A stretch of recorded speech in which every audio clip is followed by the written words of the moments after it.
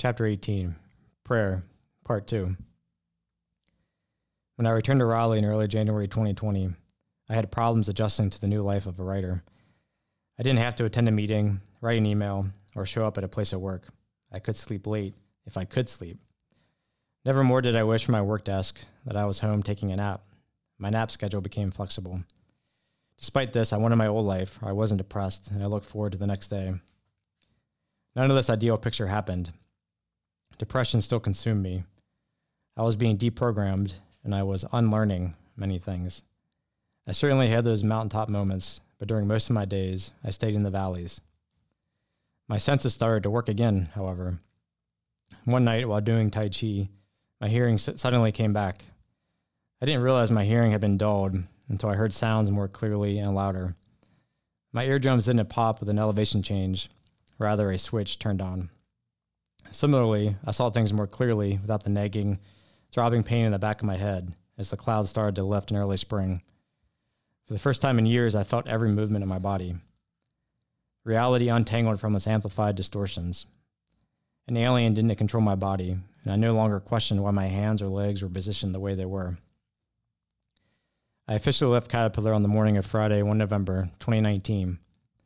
In the afternoon, I went to Prairie Ridge Eco Station in Raleigh and basked in the sunlight that shone more clearly.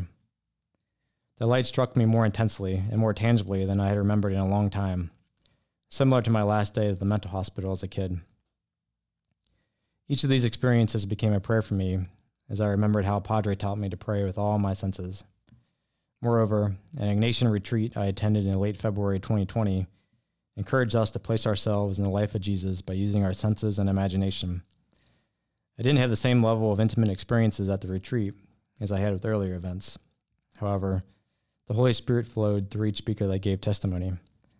We learned how to pray the daily examen, and I added this to my list of prayer practices.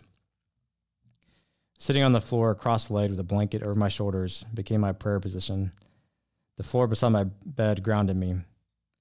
Prayer started within 5 minutes and gradually built to an hour before I tried to sleep. I read scripture passages from Magnificat, then meditated, then prayed for specific intentions.